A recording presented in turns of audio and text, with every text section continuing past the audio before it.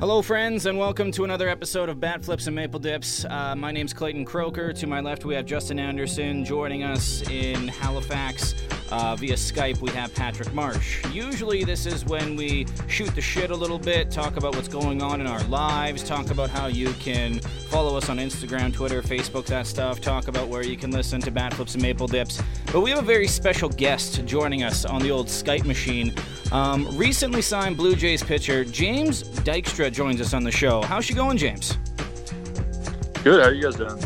We're doing great. Now, in case our listeners don't know, James got signed through the help of Twitter. He teamed up with Pitching Ninja, and we'll touch up on that a little bit later.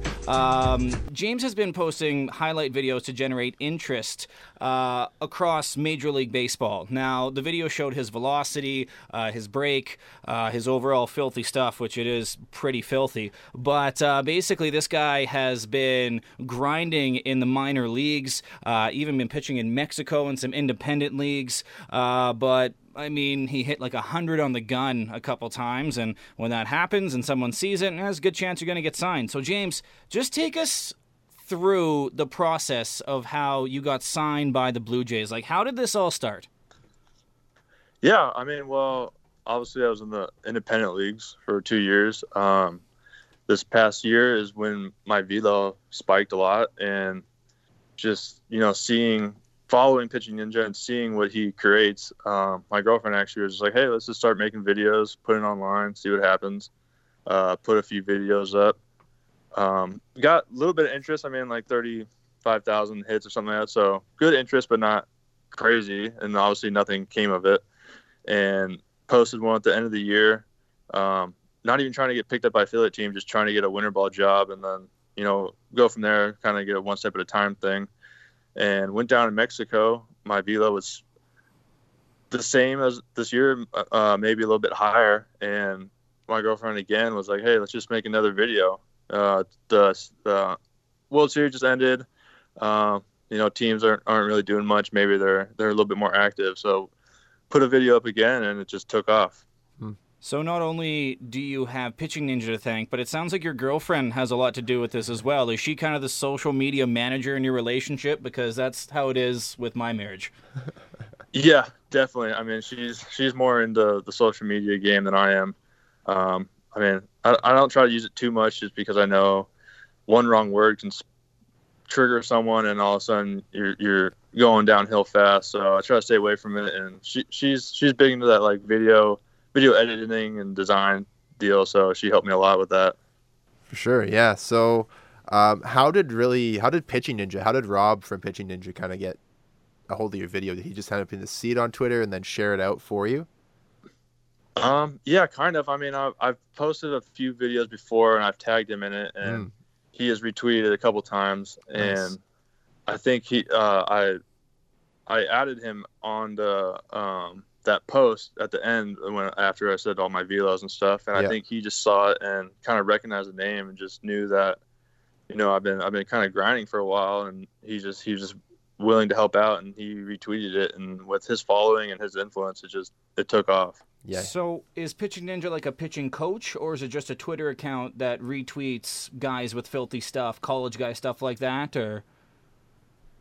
Yeah, I think it's just a Twitter account that just, he does pretty much people that are in college and professional, like kind of what I'm doing now, and people that are trying to just get rediscovered and, show that they reinvented themselves. And also he, like during the big league season, he does like the pitching overlays of like people with curveballs and fastballs, and shows like how they have the same release point and stuff like that. Yeah, he's got this cool service called Flat Ground too, where he showcases a lot of like college and high school kids that are trying to get either signed by a college or drafted into the big leagues. So he's really good for that. Yeah, it's definitely one of the better follows on baseball Twitter, and he does some really cool stuff with like some great edits on. He does some like funny awards. Like he had like the best center field over the wall pitch of 2019 get to Trevor Bauer when he threw the ball for the mound. So he does like some joke awards like that too, right? So it's definitely a good follow. He's a big fan of Marcus Stroman as well for us. Yeah, Blue Jay guys. It's a great account. I mean, especially what he's doing now for people like me. I mean, it's just the way. I mean, it's hard to get noticed nowadays. I mean, especially in independent ball. It's just, I mean, the deal of it is like scouts don't come. I mean, I was in the Atlantic League this past season, and there's probably 2 games all season where a scout actually came to a game. Wow. So, I mean, the fact that, he's willing to use his platform to help players like me get exposed and actually get noticed is pretty awesome. Well, that's a big thing with teams. They're looking to save money wherever they can, and if they can save money sending a scout on a big 2-month trip, they can just creep Twitter, find a couple prospects. Exactly, that's kind of what happened smart, with you. Honestly. Is that how you see baseball scouting going towards, instead of the long road trips from scouts, kind of like the Moneyball thing? That's an inside joke here on Bat Flips and Maple Dips. We're always like, oh yeah, he looks like a hell of a ball player. Good look, good bat. Is it more now the online presence? You need to have a Twitter account. You need to be posting videos on social media to get noticed and maybe make it to the bigs? Honestly, nowadays, yeah, I do, because like you said, I mean, just it saves the organization so much time and money. I mean, like you said, sending out a scout to, let's say I was with Sioux City, the middle of Iowa, to send a scout there, you're going to have to pay for hotel, the flight, his food, all that deal. And then he's got to sit through probably a freezing cold game for 3 nights, watching maybe one player. And then if you don't do well, then all of a sudden you're crossed off his list. So I think it helps everyone out, because you're able to make a highlight video showing exactly what you want to show, what they want to see as well. And anyone and everyone in their organization can see it, because all I have to do is go to, say, Pitching Ninja and say a scout sees it, and then he forwards it to the player development guy, and then he forwards it to the GM and stuff like that, and they all have it accessible on hand. So it speeds things up, I think. Definitely. So obviously your video, you said you gained a ton of traction this last time you posted it. So how did the Blue Jays end up reaching out to you? Did they go through your agent, or did they kind of reach out to you directly? Did they slide into your DMs? Yeah, it was a little bit of both. I mean, I posted it, and I think within 24 hours, I had someone from their front office message me and say, can you please DM me so we can chat through that way? And then I did that, and he wanted to see the TrackMan data that I said I had available, and I sent that over to him, and then I think they took a look at that, and then just through my info and stuff, they know who my agent is, and they got in touch with him, I think, shortly after. Man, within 24 hours, the Jays were thirsty. Oh. Yeah, I mean, I had a handful of teams within 24 hours calling my agent. That's got to be a pretty cool feeling, looking in your messages and saying, oh man, the Jays and all these Major League Baseball teams are sending me message because of this video. I mean, for people who don't know, talk a little bit about your baseball journey, about how you reached this point, like where you went to school, where you grew up, kind of your journey through the minors to get to this point. So give us a little bit of a beginning, middle, and end here. Yeah, I mean, I don't know if you guys have time for my full story. But, I grew up in San Diego, California. Went to high school, was a position player pretty much my whole life. Was an infielder my freshman, sophomore, junior year, and then went to center field my senior year. Grew into my body. Actually, right before the season started, I dove for a ball and ended up separating my left shoulder. And tore my labrum, all that, pretty much everything in the shoulder. And I remember I was a right-handed hitter, so every time I would swing, my shoulder would pop out. So it was basically either have surgery now and miss the whole season, or basically just do nothing. So I was like, well, I don't want to have surgery now. It's my senior year. I can still throw, so that happens. And my coach was like, all right, well, you can throw. Let's see if you can pitch. So I ended up pitching probably, I don't know, 20 innings or so, whatever high school is. And went to a junior college in Arizona called Yavapai Junior College. Went there as a hitter, played left field all season. From there, went to Louisiana State. Louisiana State, went there as a position player. Played left field, and then we were playing like our purple gold series, and I threw a guy out from deep left field at home in the air, and came in. Our coach was like, "Have you ever pitched before? You have a really good arm." And I was like, I mean, a little bit. Never really took it too serious. He's like, "All right, well, you're gonna pitch next inning." Went out there, was low 90s, and he was like, think you're gonna start pitching a little bit. So go on Christmas break, come back. They went, all right, you're gonna be a pitcher. We're making you a pitcher. This is this, and then basically that's kind of my pitching career started because I threw a guy out from left field, and from there, just I kind of struggled with the transition because I didn't really know how to pitch or anything. They didn't really teach me too much, and I was just, hey, throw hard this one inning, and in the SEC, that didn't really work. So ended up transferring out of there, and with the transfer rules, you can't go D1 to D1 without sitting out. So I went to an NAI back home in San Diego called Cal State San Marcos and became a full-time pitcher there and transferred my junior year. So my junior year was at Cal State San Marcos, didn't get drafted, and went back for my senior year, and then ended up being a 6th-round draft pick to the Chicago White Sox. Crazy. Wow. So that's quite the journey just through college there. Like, you going through a couple teams back and forth. Yeah, I went to 3 different colleges, so that was pretty And then you spent I think 3 or 4 years with the White Sox and then a couple with Texas, correct? Yeah, I made it up to Double-A, played a full season Double-A with the White Sox. And then that offseason, they traded me to the Texas Rangers. And the first season with them, they sent me back to Double-A. Had a really good first month or so, and then they promoted me up to Triple-A. Struggled a little bit there.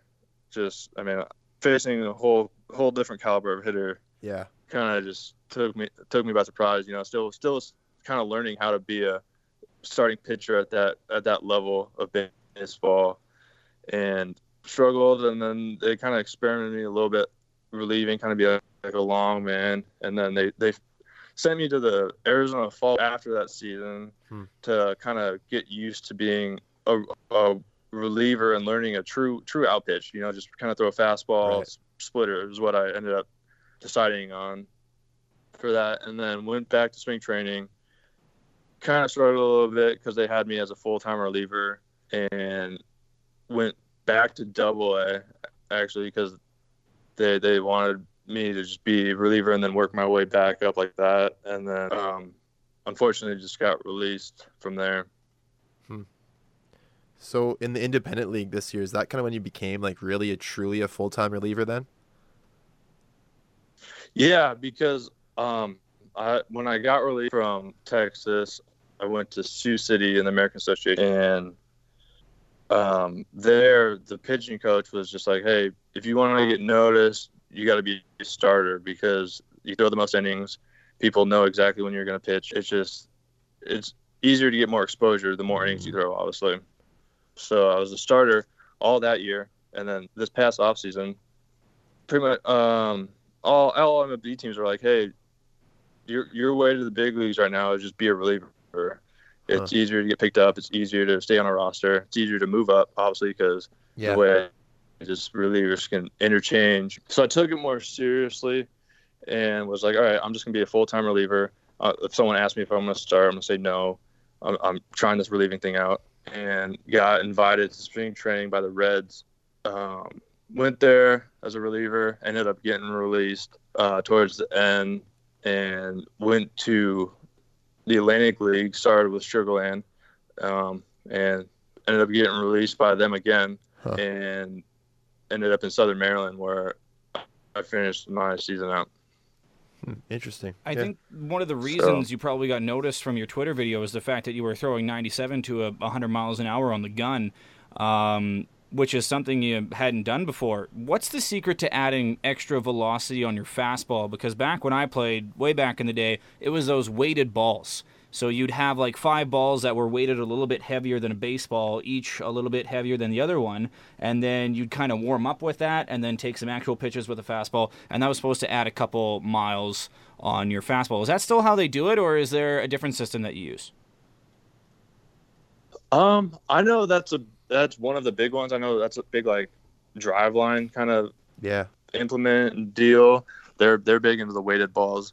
I've used weighted balls little bit. I wouldn't say I've followed it religiously by any means. If I do use it, it's just because I'm just gonna throw those first, get my arm loose because I don't have much time. Just want to get it loose, and then that way I don't spend 30 minutes playing long toss and stuff like that, because normally I don't really have anyone playing catch with. I normally just throw into a net by myself, so it kind of just speeds up the process. But I think my velo it shot up when I changed my workout program, honestly. I was more, when I was a starter, I was 88 to 92, maybe touch 94, just throwing really heavy sinkers, just getting ground balls, eating innings, and never worried about throwing hard. People are like, you're going to get the big leagues because you get ground balls, and you can go 8 innings and 70, 80 pitches. So right. I never even worried about it. And then finally the whole backspin and spin rate, throw hard kind of era hit, and all of a sudden it went, oh, you throw 92, you're not even on our radar anymore unless you throw 96, 97. So I changed my workout. I added probably 20, 25 pounds, and just basically learned how to use my entire body and put 100% into my fastball on each pitch. And from that, I think it's just my velo shot up. It's all in the hips, as Chubbs Peterson would say. It's all basically, in the hips. That was basically it. Is I learned how to, engage my hips and my backside, and have my hips, shoot forward, and then basically slingshot my upper body. Yeah, because your delivery is pretty violent just based on that video. It's awesome. I love it. I mean, I know at this point it's just I never know what my last pitch is going to be, so every pitch I throw, I make sure that I put everything into it. Yeah, that's awesome. I love that mentality. So you've pitched obviously for a few minor league teams and in a bunch of different cities. Is there like a ballpark that you've pitched in that kind of stands out as maybe like one of the favorites you've ever pitched in? In minor league baseball, probably Nashville. It's AAA for the Texas Rangers now, but when I was in AAA, it was for the Oakland Athletics. I wouldn't say anything special about the ballpark in general. I think it's just Nashville. I mean, it has a awesome backdrop of Nashville. Vanderbilt's right behind center field. Right. It's just an awesome city to be in, and it back out their stadium. It was just the country music kind of base right there. It's just awesome. I mean, I haven't been able to play in the international league, but I've also heard Charlotte's pretty awesome. So I'm excited to possibly play there. Playing in the minors in any sport is an absolute grind, and a few buddies that I know that play minor hockey, they say that because of the grind, the parties are even better. Like after you win 3 in a row or something like that on the road and those long road trips, the beers afterwards just taste so much better. What do you think is the better party atmosphere? Is it college baseball, or is it life on the road playing minor league baseball? Like when it comes to partying, I don't know if you're that kind of guy, but what are the better like memories that you've made, college or playing minor league ball? Yeah, I've done my share of partying when I was younger, obviously, but oh man, I think maybe minor leagues is probably better, because college, you're still kind of underage. You can't really get into any bars. You just kind of have that house party afterwards. And then minor league baseball, you're overage. You can pretty much go wherever you want, and it doesn't really matter. Especially if you're in a small town, there's nothing to do. No one wants to go back to the hotel, and it's all right. We either just got killed tonight, so let's go out and have a beer, because it's probably $1 pitcher night at this hole in the wall place, or we just swept a team and we feel great, so we're gonna go out and have a beer as a team. Yeah. What was it like pitching in Mexico? Like, it wasn't like Eastbound and Down, obviously, but was it a different experience? Was it a good experience? I loved it down there, honestly. I mean, I went down there having no idea what was going to go on. I've heard different things from people that played down there, that it's a different type of baseball. It was awesome. It was the first game I went there was actually our home stadium, and our home stadium held probably close to 30,000 people, and they packed it out every night. It was packed. People were there from the first inning to the ninth inning, and games there would end at 12:30 at night, and it would still be packed. Crazy. And that was pretty awesome. Is that it was basically it's a giant party in the stands. They're playing music constantly. They got dancers, they have mascots on the field as the game's going on, and it's just a completely different feel from American baseball, and it was honestly a blast. I loved it. Sure. So switching gears from Mexico to Canada now, you're coming to a pretty cold place. I'm not going to hold anything back on you there, but what is something that you would want Blue Jays fans to know about you before the season starts? Just first off, just thank you for everyone that retweeted and liked and has reached out to me on Twitter saying that, they love my story and that they hope that I do well and that I make it to Toronto this season. And just, I'm going to keep working hard, and, this is just another stepping stone in my story. And hopefully that with the Blue Jays, I can finally get to my end goal and make it to the big leagues and start winning some games for Blue Jays fans. And, we can finally get to the World Series soon. Oh, I like that last one. Yeah, we really do. You have official friend of the show status now. Do you have any questions about Canada? Like, have you ever always wondered something about Canada, but you haven't ran into any Canadians to ask? I mean, you have a couple on the line with you right now. We can answer any questions about life up here. Not really. I mean, I've actually played in Winnipeg when I was in the American Association, so Go Gold Eyes! Go Gold Eyes! Yeah, technically say I have been to Canada, but that was only for 3 days, so I'm not gonna say I've learned too much about Canada, but don't base your opinions of Canada on Winnipeg. I do know it's cold. I've heard great things about Toronto. People that I played with, Mark Lowe, actually, in Sugar Land, and he said that's his by far favorite place to play in the big league. So that's one thing I'm pretty excited for. Winnipeg's park is really nice, by the way. They do have a nice ballpark, with the train going right by there and everything. The city was awesome. I went to I grew up here in Saskatoon, but my whole family's from Winnipeg. I go there a bunch, and I've been to like 10 or 12 Gold Eyes games as a kid. I can't remember, but it's a great park. One place you want to remember in Toronto, it's called the Loose Moose. It's like 3 blocks away from Rogers Centre. It's a great little place. I went there during my honeymoon. We went to a Jays game, and I'm telling you, man, the Loose Moose. It's a fun little place. Great name, greater memories made there. I love the Loose Moose. But James Dykstra, it's just a super cool story. I mean, getting noticed on Twitter, that's so 2019. Yeah, that's one thing I thought would never happen. I mean, but the way I've taken my baseball career, it's not surprising that it had to go to Twitter to get noticed. Well, we'll be rooting for you, buddy. We'll be updating your situation every week here on the podcast. We really appreciate you taking the time to talk to us. A San Diego boy on the podcast. I think he's the farthest guest we've ever had. Yeah. First player we've had on the first podcast, player too. No, we had Logan Hoffman. Oh yeah, Logan too. Yeah, good Saskatchewan boy. Good Saskatchewan boy there. But James Dykstra, thanks so much for joining us. Good luck with everything, and keep hitting triple digits on that radar gun, man. We love seeing that. Yeah, thank you. I mean, that's my plan this offseason. Just get bigger and stronger and see how hard I can throw it. I mean, hopefully I can get in that Jordan Hicks type area, but that's time will tell. You were saying all the right things. Yeah, all the right things. We got a little bit of a man crush on you right now, but not gonna lie. Yeah, but thanks for having me on. I really appreciate it, and hopefully I can see you in Toronto soon. Beauty, bud. Stay healthy, and hopefully we'll talk to you soon, man. Yeah, sounds good. Thank you. Thanks again to James Dykstra for joining the podcast. That guy's an absolute gem. Yeah, that's man. Awesome. Like, huge beauty. I'd love to have a couple beers with him. I was worried when I asked him the party question because I was like, maybe he's one of those guys that just keeps to himself, doesn't have many beers, and then he's like, oh yeah, I partied back in my day. Beers? I like that guy. Patrick, you still with us, by the way, buddy? He kind of let us take the reins on that interview. What did you think about James Dykstra there?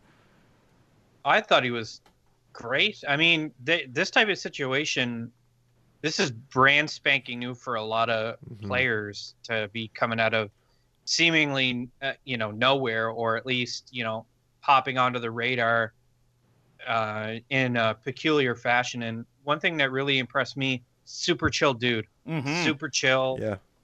Very down to earth, and I like his attitude coming into the season, and definitely, we're going to be cheering for him throughout spring training. And if he can keep cracking high 90s on the gun, I mean, yeah, get him in there. See what he can do. He said those 2 words you like to hear: World Series. Mm-hmm. God, what a guy. Yeah, what a guy. I like him. Man, we got to stop gushing over this guy. It's just so cool that he was found on Twitter, and he's chucking 98, 99 on a consistent basis, and it all happened because he got hurt in high school. Yeah. That's so weird. He never pitched really until college. Yeah. And I mean, that's pretty impressive. Some quick Jays news here. We signed that Japanese pitcher, Shun Yamaguchi, Christie's kid. He's 32 years old. No idea what this guy's all about. I don't think any of us really know what this guy's all about. We're not going to pretend like we know what his stuff is like, but we got a guy named Yamaguchi, so that might be a cool jersey to buy. When it comes to some other free agents, what's the news on the Jays possibly getting a couple of veteran starters? Oh God, there's not much news. That's the news. Oh, all right, good talk, sweet. That's not good though, because it's been going really bad. There's rumors that we're still interested and in the running for Hyun-Jin Ryu, which we've been interested in the running for every pitcher who's been signed so far. So the theme of this offseason is that we were interested in the running for people. It's just classic. Again, it's just like the J.P. Ricciardi days all over. Hey, Clayton, it's almost like Ross Atkins and Mark Shapiro are up to something, hey? It's almost like they're up to something. Again, it's not like they're up to something anymore. They are up to something. I'm scrapping the like. They're up to something. What about Taijuan Walker? What about him? Well, are we going to make a move for him? Like, if this whole Ryu thing doesn't work out, why don't we make a move for him? Because other than Keuchel and him, who's left? Give him $500,000. You give him the league minimum. He hasn't really pitched in the last 2 years. He's been hurt all the time. So it's kind of like the Matt Shoemaker thing, right? You give the guy a chance. Hopefully he doesn't hurt himself in a rundown. That was the worst. Because that's what we do now. We just sign super old guys to let's hope this works out contracts. Because it's 2011 again. We went from a super high point with James Dykstra to extremely depressing. Let's talk about these last questions. Yeah, let's get to this Blue Jays year in review. Since we kind of hogged the interview, this is going to be Patrick's rodeo here. Patrick, take it away, buddy. Yeehaw! So we're going to talk a little bit about the Blue Jays year in review, probably because this is one of our last podcasts of 2019, but maybe not the last. In one word, guys, how would you describe the year the Jays had? One word. Oh, man. Young. Young? I'd use the word young because the Jays' youth was putting on a show this year. I'd say young, even though that's a bad way to describe a season, but I'd say young. Overhaul.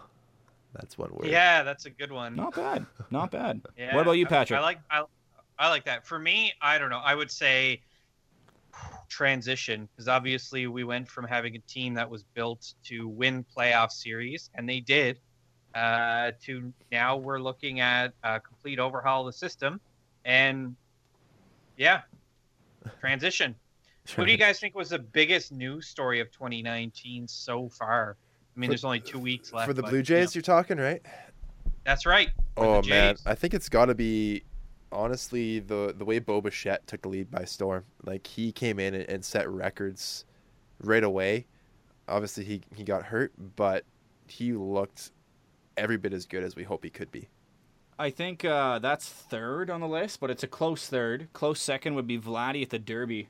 Because, man, that was like week-long news. Everyone was talking about Vladdy after that. But the Stroman trade was big. Yeah. I mean, Marcus Stroman was a huge part of our team, thought to be the ace of the squad, the future of the franchise, face of the franchise, and trade him to the Mets, kind of the fallout of Marcus Stroman, I think, was the biggest news story of 2019. Huh. Interesting. What would you guys say was the high point of the year? No, you get to answer these questions too. You're not just going to ask. We want to get you involved here. What was your biggest news story 2019? I was trying to hustle away from it. I would say the biggest news story was kind of a three-pronged story about how these young players got their calls to come up, and really everybody was impressive. I know Vladdy didn't win the Rookie of the Year, and he didn't hit, 1 million home runs and all that stuff. But, there's a lot of pressure on a guy for being barely 20 years old, Yeah. coming up to play his first MLB season. And the fact that his floor as a hitter is 280, the future is bright for him. I think the high point of the year was definitely Bo Bichette. Came in, barely played a quarter of a season, and had 2.1 WAR. I mean, good Lord, he's going to be the next, Derek Jeter kind of player who's just going to turn a franchise around for the better. Low point, what do you guys think? I would say the low point was probably the month of May, where we lost like every game, and we were throwing out Socrates, Brito, and Alan Hansen. Just wasn't a good time. The low point for me was every game that Edwin Jackson started. Oh, yeah, I forgot about Edwin Jackson. Including the 19-4 loss to the Padres. Oh, yeah. And to make it worse, it was the Padres, too. Like, if it was the Yankees or Sox, I have no problem. The San Diego Padres, ugh. The Padres. I'd say the low point of this season was just Aaron Sanchez in general. Yeah, that's true. Aaron Sanchez's fucking finger. Sorry, Justin's mom, but fuck's sakes, man. Like, that's the one question I wanted to ask James Dykstra was the finger thing. Yeah. And how serious an injury that a finger blister is for a pitcher. Damn it. We'll get it back. James, when you're on next, or if you're listening, tweet at us about the finger injury, Friend of okay? the show. But I think that was the low point, and the high point was, Bo Bichette. Bo Bichette was just the high point in general. Hell yeah. Let's cap off this little lightning round here with one last question. Pick one thing that you are looking forward to in 2020. Nate Pearson. So pumped. Can't wait. I'm going to go off the board here and say Ken Giles. I think Ken Giles is going to be a big part of this team because, like, other than Vladdy and Bo and a couple other guys, and Vladdy and Bo aren't really ready to be leaders in a clubhouse. I mean, maybe Grichuk, but, I mean, other than that, Ken Giles is kind of like the leader of our team right now. I mean, he's got, like, the superstar, all-star kind of pedigree, throws 100 miles an hour, and he's our closer. So I'm kind of excited to see how Ken Giles kind of leads the bullpen and how he does in the ninth inning. Probably won't have a lot of save opportunities next year, but I'm kind of excited to see Ken Giles in action again next year. I love Ken Giles. Yeah, I like that. Yeah, I like that, but this is the spicy take I'm going to wrap up this episode on. 3 words for you: meaningful September baseball. Ooh. That's what I'm looking forward to in 2020. I'll throw one more at you too. Looking forward to James Dykstra. I hope he makes the team, man. Yeah. His stuff looks filthy. Yeah. Like on those Twitter videos, man, his breaking stuff, like it just drops. I went back and watched the rest of the videos you posted. It's like, yeah, man, this guy's got gas. Like, if I had to catch for that guy, I played catcher back in the day. If I had to Nasty catch for stuff. him, I'd be like, nah, I'm good. Because I was never like a blocking catcher. Friend of the show. I didn't really block a lot of balls when I played for Team Sask back in the day. But if I had to catch for him, I'd be like, no, I can't do it. Little humble brag there, Team Sask. Yeah, more of a fastball kind of guy. Yeah, Team Sask, not a big deal. That's it. That's all for today's episode. Unless I know Patrick kind of wants to go off on margarine. Patrick listens to my radio show all the time, and I talked about margarine today. Patrick, you're the cutest guy ever. Just listening to Clayton's radio show. Well, someone has to. You don't. I listen to it on my way to the gym and back in the morning. On the way to the gym in the morning. Well, actually, on the way back because I'm at the gym at 5. So I leave the gym at 6. Exactly, I usually catch whatever you guys are doing between 6:05 and the news at 6:30. Somewhere in there. Nothing good is in there. But There's usually a couple little bits in there. Talking about how we all have that one friend who hates margarine and is very adamant about how bad margarine is. Or calling margarine butter, and how some people hate that. And apparently Patrick's that friend. Oh, man. I do not like margarine. It is disgusting. It tastes fake. It doesn't taste like butter at all. It's just plastic. I don't understand what you're doing out there in Saskatoon. But why aren't good Saskatoon boys? Why aren't you having butter? I come from a margarine family. Yeah, me too. Oh my God. But I come from a margarine like a base cell margarine, like a soft margarine. Oh, it's good margarine. It's quality. Yeah. It's made with canola. Yeah, good old Soy. canola. Yeah, that's what everyone thinks. No. Like, oh, the Prairie Boys must have butter. No, this is canola land. Softer man. than cupboard butter. Yeah. I love that. Covered expression. margarine doesn't really roll off the tongue like that, hey? I think that's it. That's all for Bat Flips and Maple Dips today. A little bit of everything. A little bit of margarine, a little bit of James Dykstra, a little bit of Ken Giles. A little bit of Monica in my life. Little Lou Bega. No? Mambo number 5. We were about to pull a Costanza and go out on a high note. We were about to pull the Costanza. And then you have to come in with your Lou Bega reference. Play Mambo number 5. Lou fucking Bega. I don't even feel bad for swearing for your mom now anymore because you dropped a Lou Bega reference. Blast from the past. That is a heater, by the way. And Michael Scott's ringtone on the office. Okay, that's it. What's the extra song today? I heard we were going metal. We are going super metal. I've been listening to a lot of metal lately, and this tune, I don't know why, but it's just like it's stuck in my head. It is Disturbed with This Venom. Have a good one. Talk to you next week.